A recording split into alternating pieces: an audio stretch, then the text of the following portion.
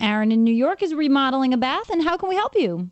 How can I replace the bathtub in our bathroom without losing tiles? And pretty much the tile style that we have, we can't really find it. We're trying to make sure that we could minimize that and make sure that the tiles don't just fall off and break. I mean, that's okay, well, here's what I think you should do, Aaron. What I think you should do is I think you should sacrifice the bottom layer of tile.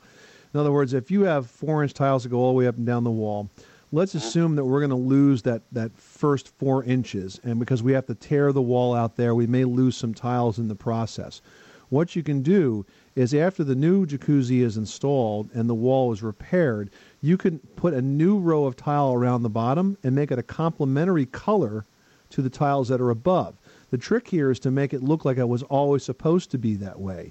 So instead of having the same color all the way down to the lip of the tub, now you're going to have sort of a border color along the bottom of the tub. Does that make sense to you, Leslie? Oh, yeah, and it could be an interesting choice. You could go with a natural stone or a tumbled marble or even those river rock or mosaic tiles, so it doesn't have to be something that's difficult to install, and it can look really like a beautiful decorative element. It doesn't even have to be the same size. I mean, if you had 4-inch it shouldn't tile, be, I think. Right, you could make it completely different.